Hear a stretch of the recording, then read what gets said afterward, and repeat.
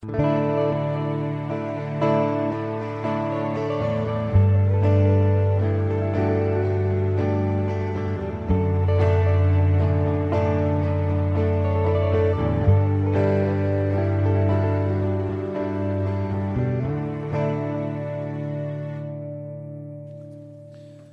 you, everybody. Thank you for the music team that's led us so beautiful in worship. Let's give them a hand. Good evening, family. From my side, it's an honor and privilege again to be here tonight and to minister the Word of God. And tonight we're going to speak about a very exciting topic. Remember, we are busy with a core value series. Whom of you by now would know the core values of the church? Let's start with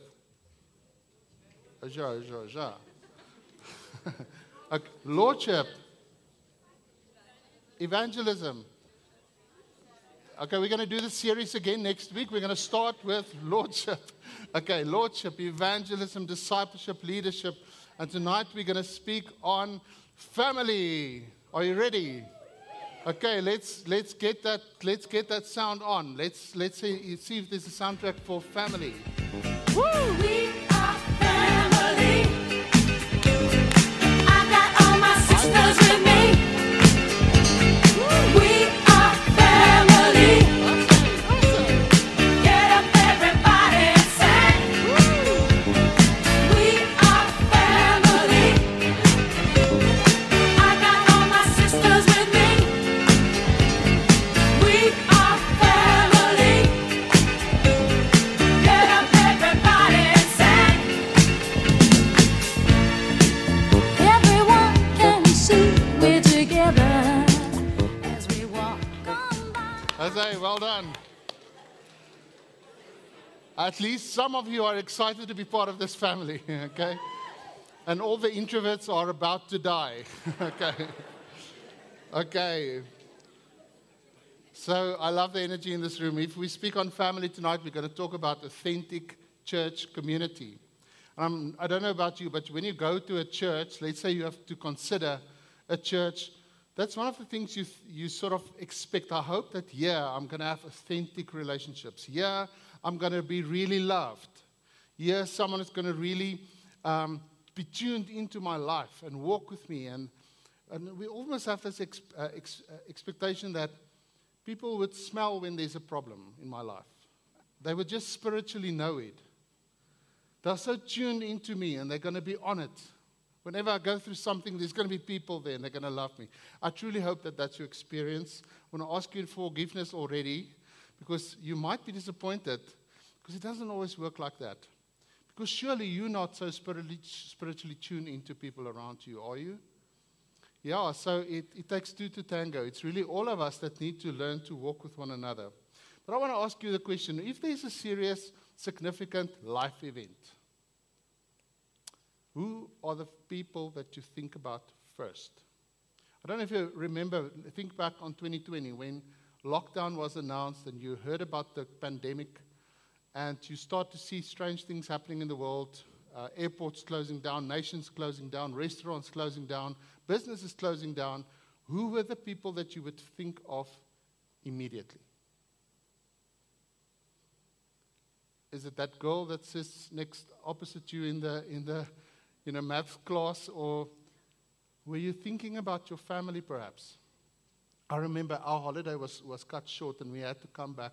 On the road, we were listening to the radio all the time and all the strange things happening. We didn't know what was going on. But the first person that we thought about was my wife's mother because she's staying alone. And we thought, what if something happens to her? So we made plans for her to come and stay with us.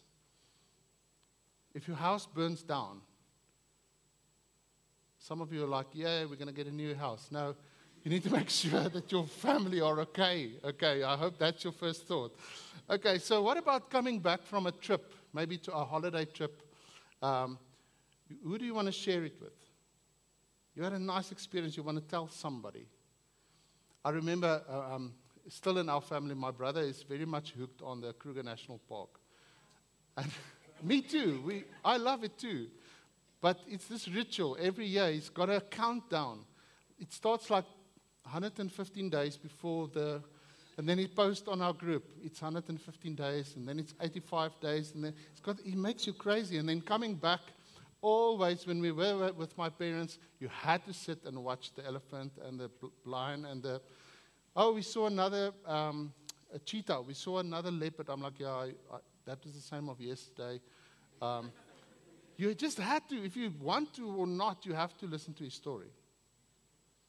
Then I remember I went overseas, and then my family got all excited about it. And I think I went to Europe, and they're like, oh, take a lot of photos and, bring that back memories. We want to see everything. And I was like, oh, I'm going to do this. And I took it seriously. I did take thousands of pictures, okay, because I'm going to tell them the whole story. And I was so tuned into every detail. I came back, and lo and behold, one of my biggest disappointments. They were not really keen or interested and bothered about my story. I don't know about you. Have you had such an experience? You were so hyped up, and then everybody moved on. That's family, but I want to show you my family. This is a picture of my family, the people that I really love and who I want to spend the rest of my life with, who I care the most for. It's my beautiful wife, Urinti, and our cute little girl, Abigail. Isn't she cute? Oh, she's such a cutie. If something happens, those are the people I immediately think about. I want to make sure they're okay.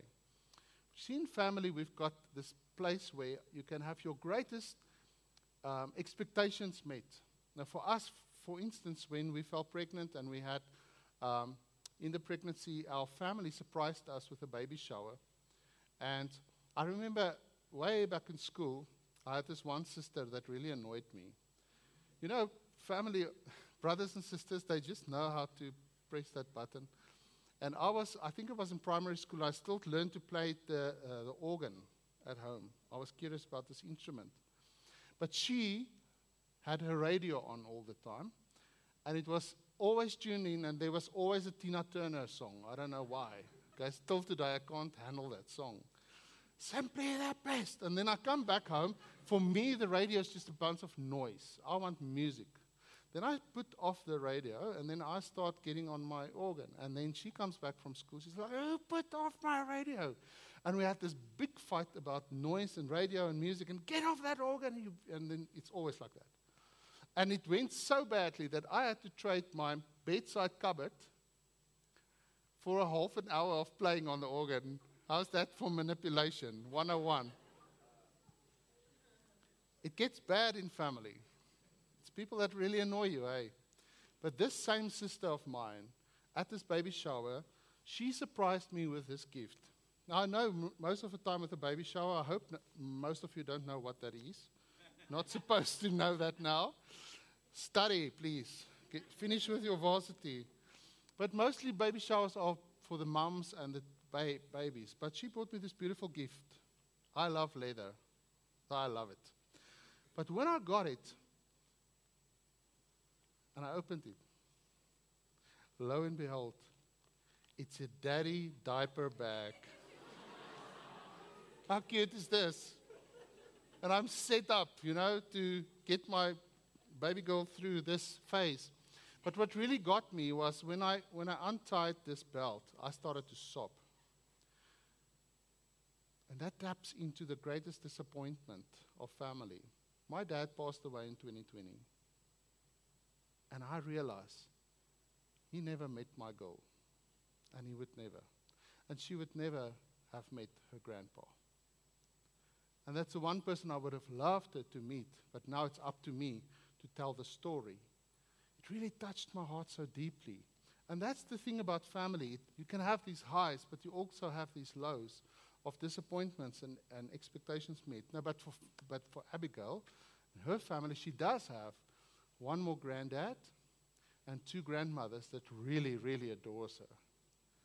And like many other families, she's got uncles and aunts and cousins and people like that. But what is important about her family that's different than many other families is we can testify that she is surrounded with spiritual mommies and daddies and grandparents and uncles and people that are ready not just to do a babysit for us, but that would love to speak into her life, that would love to pray over her. So we are surrounded with spiritual family.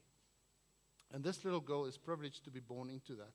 And we can testify, even for ourselves, getting married. The first 2.5 years for us wasn't really honeymoon stage, maybe because we got married older. Just a word of advice, maybe get married earlier. So it was tough. And we had two moments where we nearly got divorced. Not because we believe in it, because it was just so tough. And we had people speaking into our lives.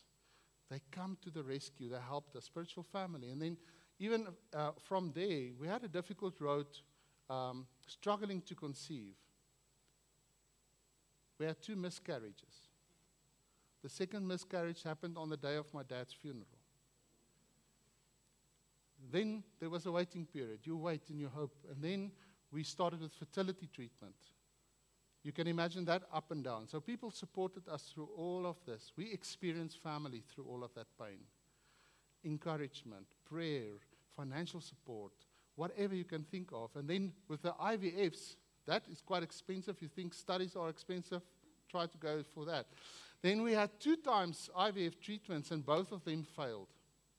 And you end up in this dark pit of despair. And we had people, family, spiritual family, that was there in that crucial time. Now, we can testify of that. We've got the joy of when Abigail was born.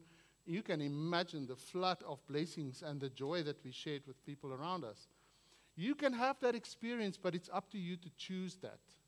It's not that easy to allow people into your most private space. It's not that easy to allow people into your deepest struggles. Am I right? We all want the fun and the stuff and the braai and the coffees and the socials. We want that. We want the friendship. And we want people there when there's a problem. But did you allow them in? And you see there's a door that only you can open. And you need to open that door way in advance so that people can enter through that door when it's at the right time. COVID was supposed to teach us that it's too late to build those deep relationships in a pandemic, in a crisis like that. So have you heard the statement before? Families are the building blocks of society. Who's heard that statement before? What do you think about that statement? I want you to think about it. Share your view, share your opinion with the person next to you. What do you think about that statement?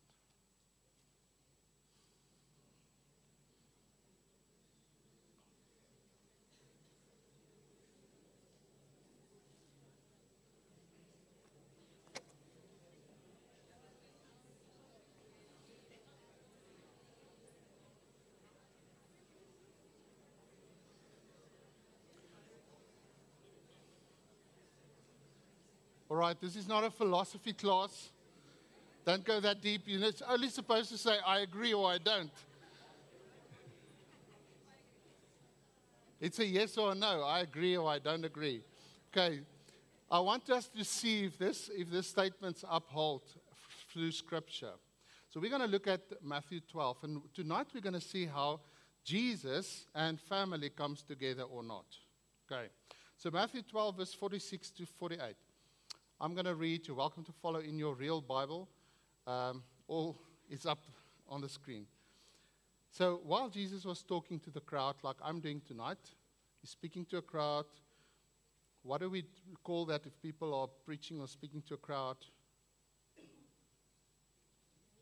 Sorry, what do we call it if people are standing here and preaching to a crowd? Preaching, what is this? Church, okay, right.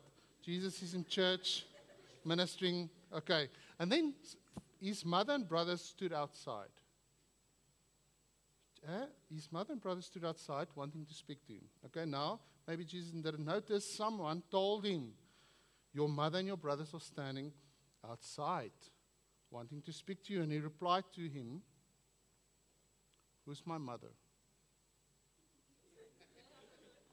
Who's my brother? Whoa, hang on here. What a strange response. I mean, if I'm busy talking in here and my mom is standing outside here and someone comes and says, hey, your mom is outside, I'm going to say, bring her in. I mean, is it not? Or I might even go to her and say, okay, are you okay? Can I help you? Why would Jesus respond like this? Did he not know his mother if he's saying, who's my mother? Does he not know? Should we introduce him? Mary, Jesus? I'm serious.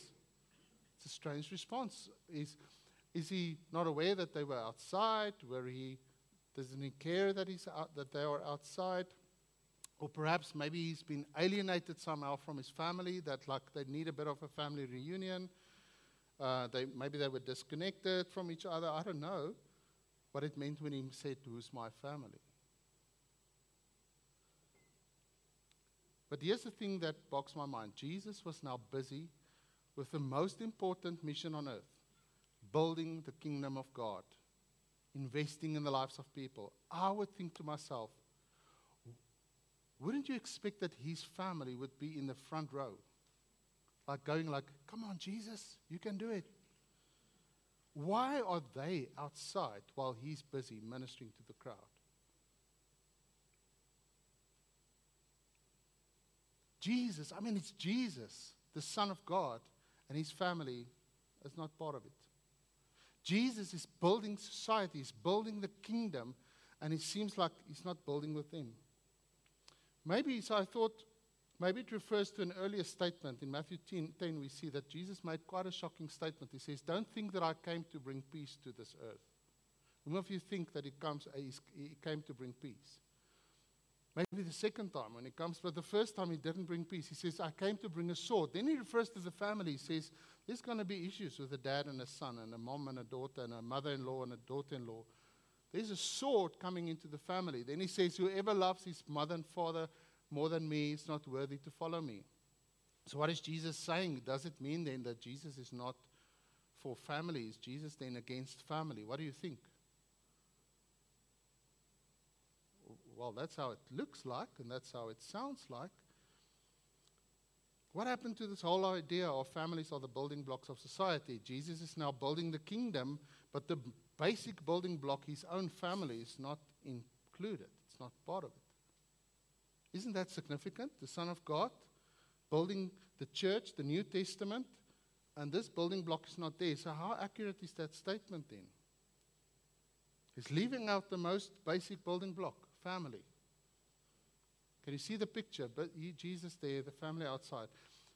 Now it's already hard enough to keep families together, to keep marriages together. And even in that time, it's been a boiling pot and an issue. And the Pharisees, the Jewish religious leaders, saw the opportunity. And they looked at Jesus and they thought, well, maybe that's his position. Maybe he's not really all for family. Maybe if he says he's the Son of God and he gives us the go-ahead to say, it's okay, you can divorce whenever you feel like it. Can you see the compromise among them? They want to be religious, they want to be godly people, but they don't want to uphold the godly standard. They want someone to say, it's okay, I understand, it's tough. It's difficult to be married to one wife. So they came to test him with a trick question. Just like they brought that woman, the adulterous woman, to Jesus to test him. So they had this question, says, is it lawful for a man to divorce his wife for any and every reason? So they're challenging Jesus. Okay, now we want to see what's your view on family. And this is how he responded. He says, haven't you read that at the beginning, the Creator made them male and female, and said, for this reason a man will leave his father and mother and be united to his wife, and the two will become one flesh. So they are no longer two but one. Therefore what God has joined together, let no man separate. So when Jesus was put to the test and he had to explain his view, he referred way back to the beginning. Now, for anything here on earth, if you want to understand something, you want to go back to its origin. Isn't that true? Even with language, if you struggle with a word, you always want to Google, where does this word originate from? What is the original idea of this word? And then we understand something better. So if we want to understand everything in the Word of God, we need to go to the first reference. And Jesus says, let's go back to the beginning, back to God's original design. Don't you just love that picture of Adam and Eve and the parrot? I like that parrot. But to be honest, I don't think Adam and Eve looked like that exactly. I think they had a bit more darker tone of skin. It's difficult to find pictures on Google because I was brought up and bombarded with these white Adam and Eve's. Sorry to disappoint you, but I don't think they looked like that. They didn't. Maybe that rocks your boat a bit. But what an idealistic picture. These man and woman coming together, naked, but at least she's carrying something. All right, so she's covering up. So Jesus is referring to this beautiful, sweet union of God bringing, he says, God has put the man and woman together, and therefore they are one. Therefore they cannot be separated. So Jesus is clearly not against family or marriage. He's actually supporting it. What is this beginning that we're talking about? It's talking about creation. And it's not just man, woman, family, there you go. It's God, man, woman. You see, they were created in God's image. There's something about God himself that needs to be reproduced. And God chose family from the start to say, let's create someone in our image. Have you read that in Genesis 1? God immediately is connected with our, us, plural. God is a relational God. God is a family God. And God has created us to be part of his family. And he says, let's bring people into this family, but let's put them on earth so that they can produce something on this earth that is godly. And that's what Jesus is referring back to. In Genesis 2, it refers to that same scripture. For this reason, a man will leave his father and his mother. And guess what? If you get married, you're going to have to leave your father and mother behind. Okay? Jy kan nie vir papa heeltyd bel nie. You know? You have to get glued to your husband and to your wife. Become one. But then in the Old Testament, the last prophet, the last book in the Old Testament, who knows who that is? Malachi, he's a prophet. So when a prophet speaks, you can know already something's wrong. A prophet is addressing an issue. So there's an issue there that Malachi is addressing. So again, there's this rise of unfaithfulness in marriage and divorce. And the prophet is preaching and he's saying here, has not the Lord made them one? Why do you want to break it up with divorce? In flesh and spirit, they are his. Can you see the connection with God? Why one is asking the question? Have you ever thought about it? Do you want to get married? Who would like to get married one day here? Do you want to stay one with your spouse? Do you want to stay one with your spouse? Do you want to break up that marriage? Do you want a divorce? Have you thought about the concept of why one? Or do you just assume it's going to happen? Oh, we're going to be so in love and it's like this. And we're like, it doesn't always happen like that. Can I just? It's a process. But it's the one, it's him that makes us one. It's becoming one. And then he says, why one? Then thank God Malachi answers the question. Otherwise, we would still be asking the question. He says, why? Because God desired something. What did God desire? God desired, you can say those words with me, a godly offspring. Say it again. And even Paul, the writer of 2/3 of the New Testament, confirms the same idea. Jesus confirms the same idea. Everybody's pointing back to the same beginning. Even Malachi pointing back to the same beginning. So something important is underlined there. God desired a godly offspring. And I want you to think about that image now, that of the DNA. That sort of communicates to me the idea of you were created and designed to carry something, a DNA carrier, a godly offspring. What a nice idea, eh? Godly offspring. But what do we see when we look at families? What did Malachi see at that point? That he as a prophet had to speak up. He saw marital unfaithfulness among the priests. He saw divorce rate spiking. And he says, hey guys, sorry, something's wrong here. What did Jesus see? I mean, the Pharisees came to him with a trick question, hoping that he would compromise and give them the green light so that they can play around. The religious leaders were hoping to get the answer from Jesus. It's okay, you can do it.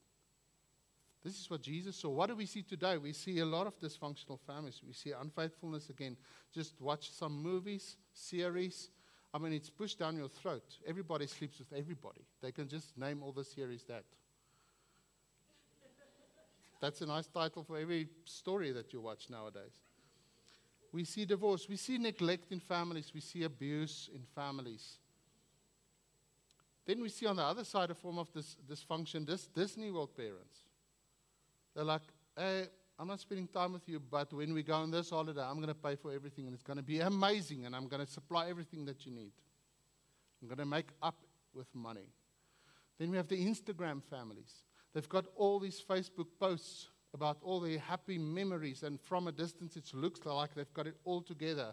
But at home, they're not even speaking to one another. Keeping up with the Joneses. What a pressure. Then we see the I Want to Break Free generation. Do you still know that song? Woo, you know it.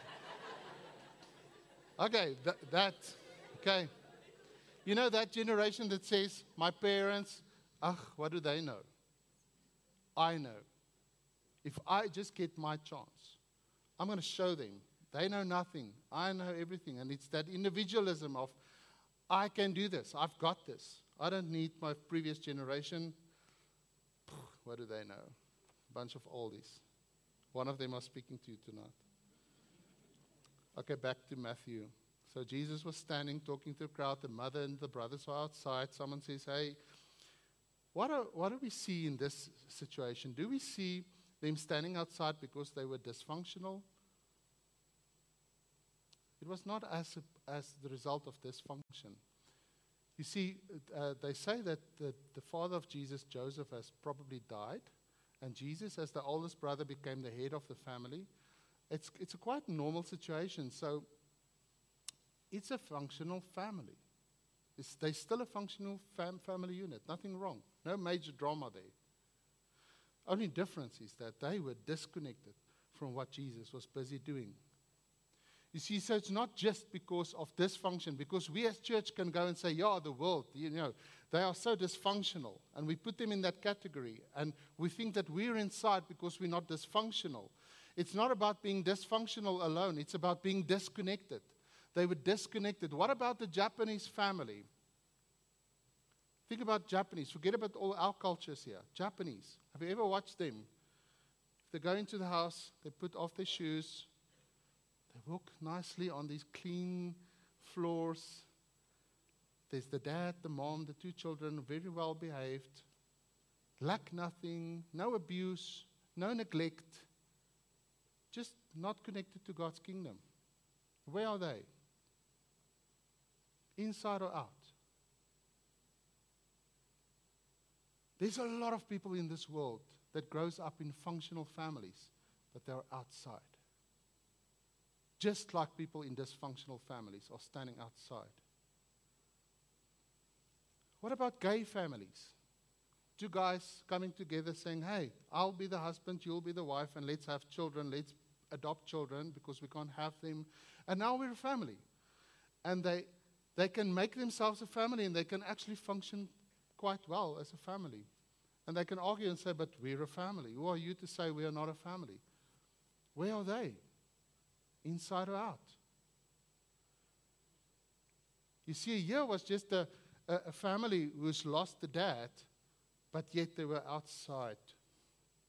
The mother and the brothers of Jesus. See, Mary and the brothers of Jesus had to make a decision to come to Jesus on the terms of, or the basis of, faith. They had to, at some stage, come to the place where they say, I believe that you are the Son of God. You see, even on the way to the crucifixion, the brothers of Jesus said to him at some stage, hey, you're the Messiah. Don't go in secret. Go in public and make yourself known to the world. They didn't speak like people that really believed in him. It's a mockery. They're not serious about it. They don't believe. They didn't believe at that point of time. So what did Jesus do at this point? He asked the question, who's my mother? Who's my brothers? And then he did something. He didn't leave it there. He started to point to some people around him. He didn't point to the crowd. He pointed to his disciples and he says, this is my brother. This is my brother. This is my mother. This is my mother. This is my brother. Let me explain to you. And he says, he clarifies it, says, those who does the will of the Father, they are my family. Suddenly we see the concept of family again in the life of Jesus. It didn't disappear. Jesus is saying this, those who are disciples, they are family. Those who are disciples, they are in. So we sang the song and we got very excited. We are? We should say something else. We said, am I a disciple? And then I can say I'm a brother. Okay. It's checking the right thing. Am I a disciple of Jesus? Therefore, I can say I am family. But is this an abandonment of natural family? Is Jesus starting the New Testament abandoning natural family? No, not at all. Because in 1 Timothy 5 it says, if you as a Christian neglect to look after your immediate family, you have denied your faith and you're actually worse off than a sinner. So in no way the intention is to neglect your family. We just need to make sure our families fit into what God has called us as a spiritual family. It's natural family slotting into spiritual family. So Jesus didn't come with this new idea or new definition of family, just clarified family in the right context. Jesus defines spiritual family and he says, it's not just a bunch of people coming together, not just a bunch of natural families grouped together. It's not another sector of society or a subgroup of society. You see, who is Jesus at this point? In the beginning, there was the first man. His name was Adam. He was given a certain God DNA. Do you agree? First man created in God's image. And he was responsible to carry over this DNA through all the generations. Now something went wrong. We know sin happened. And here comes Jesus, the Son of God from heaven. He's called the second Adam. Did you know that? It means we've got a second start, a new clean slate. And here, the DNA giver from heaven comes and he's defining family again for us. And he says, if you want to be part of this, it's only one way. He makes it clear. He says, you can only get to the Father through me. You need to have a certain spiritual DNA to be part of it, or you're standing outside. You can even be my mother giving birth to me, and you're standing outside unless you have this spiritual DNA. Maybe your parents were Christians. It doesn't mean you are one. It's not because of association. Maybe your friends are Christians. It doesn't mean you are. You have to come to a decision just like Mary and the brothers of Jesus had to make a decision. What is that decision? It means I decide that Jesus is my Lord. I submit to that. I decide that I embrace my family. This is my family. I submit to it. But I want to explain it in another way for you. From Adam to Jesus. Here was another example how God has used family to be a carrier of that DNA. Now, whom of you are familiar with the story of Noah? Okay, I hope most of you are. Otherwise, I have to tell the whole story. No, Noah was called by God to do what? To start a new world. God brought an end to the world at that stage with a flood. And he says, Noah, I see you. You need to get in this boat. Get in the boat, and when you get on dry land, you will be the start of a new generation. Tonight, I see a lot of Noahs in this room. The start of a new generation. And I ask myself, how are you going to get into that boat? What do you have with you? It's more important when you get out of this boat, when you're ready to transfer what you have. What do you have to transfer if everything comes to you? So I want you to imagine for a moment you are Noah. You had to build the ark. You had to make sure everything is ready so that when you set your foot on a new soil, it's going to be a fresh new start and you're going to get it right this time. What are you going to do? Who are you going to speak to? where are you going to get your input from? Where are you going to get this spiritual DNA that you're supposed to carry? Are you allowing people and voices to speak into your life? Or do you think, I've got it? No, I've got it. Don't worry. God, I can do it. Let me get into that boat. I'm ready. Or can you tap into something that has been carried over by the ancestors? Can you get back to the source? How did Noah get back to the source? How do you think the creation story made it, because there was no written word? How did the creation story made it over the 1,500 years, maybe longer, 2,000 years, up till Moses? How can you trust the creation story even a bit if it was just overtelling? You see, going back, you see that campfire story. Imagine, not Noah, but his father, Lamech, when he was small, sat at the campfire in the village, and he could have his dad, Methuselah, the oldest man on the Bible, next to him and say, hey, Dad, tell me again, why do we wear these clothes? Oh, we sinned. Okay, and then God killed a ram, and God made us this. Oh, okay, I get it. But no, I'm not sure. Let's ask Adam. Did you know, I want to show you the genealogy, that from Adam down, you see Adam, Seth, then Enosh, then the guy I can't read, and then I can't see there. But all these names, they were like 905, 910. They lived like forever. That red line there indicates that everybody apart from Noah knew Adam personally. How crazy is that? So when Noah got into the boat, he only had to get it from his father. So that just reminds me again, what did Adam say? I asked him one day, and he told me. I spoke to Eve, and she told me, don't listen to the serpent. Can you see how beautifully intact the creation story, the original spiritual DNA was carried over around that campfire? Methuselah and Enoch, the guy that was taken up from heaven. Did you know that God just took him away? He never died. They were sitting around the same campfire. They witnessed all of that. And then God says there's a righteousness in this family line that's going to be passed on. The rest of the world has become corrupt, but this family has kept it all together. And I'm going to choose Noah. And when he said Noah, get your wife on the same page. Get your sons. It's now the new generation. Noah, set up your family like your ancestors have set you up. See, this is a beautiful picture of a natural family coming into its right place within the context of spiritual family. Amen? So I want to end off with this. What is God's idea then with family? God is a relational God. God is a family God. God desires for us to be in family, natural family, but specifically to be in his family, spiritual family.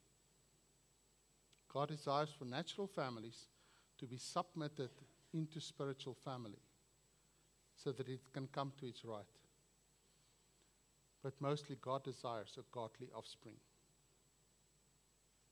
He desires people that will be a spiritual DNA carrier of godliness into this world. Who are you tonight? You will find your spouse, maybe sooner than later, and you're going to get married. And hopefully you're going to have children. It doesn't mean that they are godly offspring. What are you producing? Look at your discipleship, the people that you're reaching out to. What are you producing? Are you passing on godliness? Is there an arrogance in your soul that says, don't worry, I can do this? Or can you go and get input from those leaders around you that can teach you to say, these are the values that you need to get in your heart? See, back to Jesus. Jesus clarified for us the expectation or the definition of family. And he says basically this: you can experience spiritual family when you are submitted to the Lordship of Jesus, when you made that decision. If you have the same spiritual DNA, you have family. If you have the Father, you have family. The word says if you have the Son, you have the Father, and therefore we can say brother, sister. Just like the mother of Jesus had to make a decision, the brothers of Jesus had to make a decision to say, it's because I believe he is the Son of God. Yesterday we played together. Today I have to respect him because he's Christ. So you also have to make a decision. How do we get into a family? You are born into a family. We are born again when we submit our lives to Jesus. You become spiritually alive. And for those of you who have become born again in this family, it's a no-brainer. This is your family. You don't know anything else. But some of you, like me, have got to salvation way back. You were born again in another church and something happened and now you are here. It's a different thing. It's more like an adoption. It's true. You can be put in this family, but you kick and scream against this family like crazy, like an adopted child is doing at first. Because you haven't surrendered yet. You haven't embraced your family. You haven't settled it in your heart. You know, the moment someone offends you, the moment someone speaks to you in a certain way, it's like, I'm out now. This is not working for me. You think church is like a shopping list. You can go to this shop and then that one and whatever suits you. No, it's time for you to settle this in your heart. This is your family. Tonight, this is my job to tell you, this is your family. Now accept it so that you can move on, get into the program, get busy with God, what God has actually called you to become, a DNA carrier. And Jesus is calling us to a response. He's calling us tonight to come to the Father, but through Him. He's calling you to align your family and maybe your idea of a family, and maybe one day you're going to be in your own family, but you are responsible to align your family into His calling. Let's pray. So I want to give first an opportunity for anybody here that you know you desire a relationship with God. You know enough about it, but you're standing on the outside. You haven't really made the decision to submit your life to Jesus. And therefore, you don't yet have that connection with the Father. If you want to make the decision tonight, please raise your hand and then we will pray together.